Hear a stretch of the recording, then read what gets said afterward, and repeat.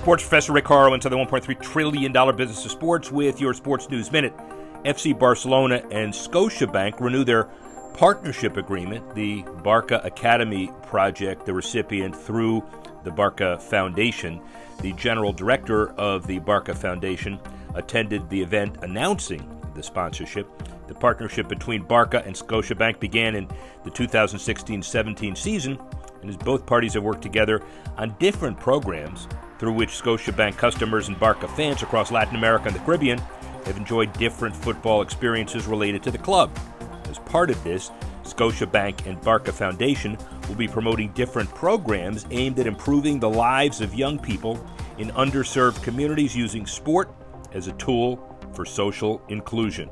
Good for them and good for continuing expansion of international soccer all over the globe. Sports Professor Rick Horrow, Sports News Minute.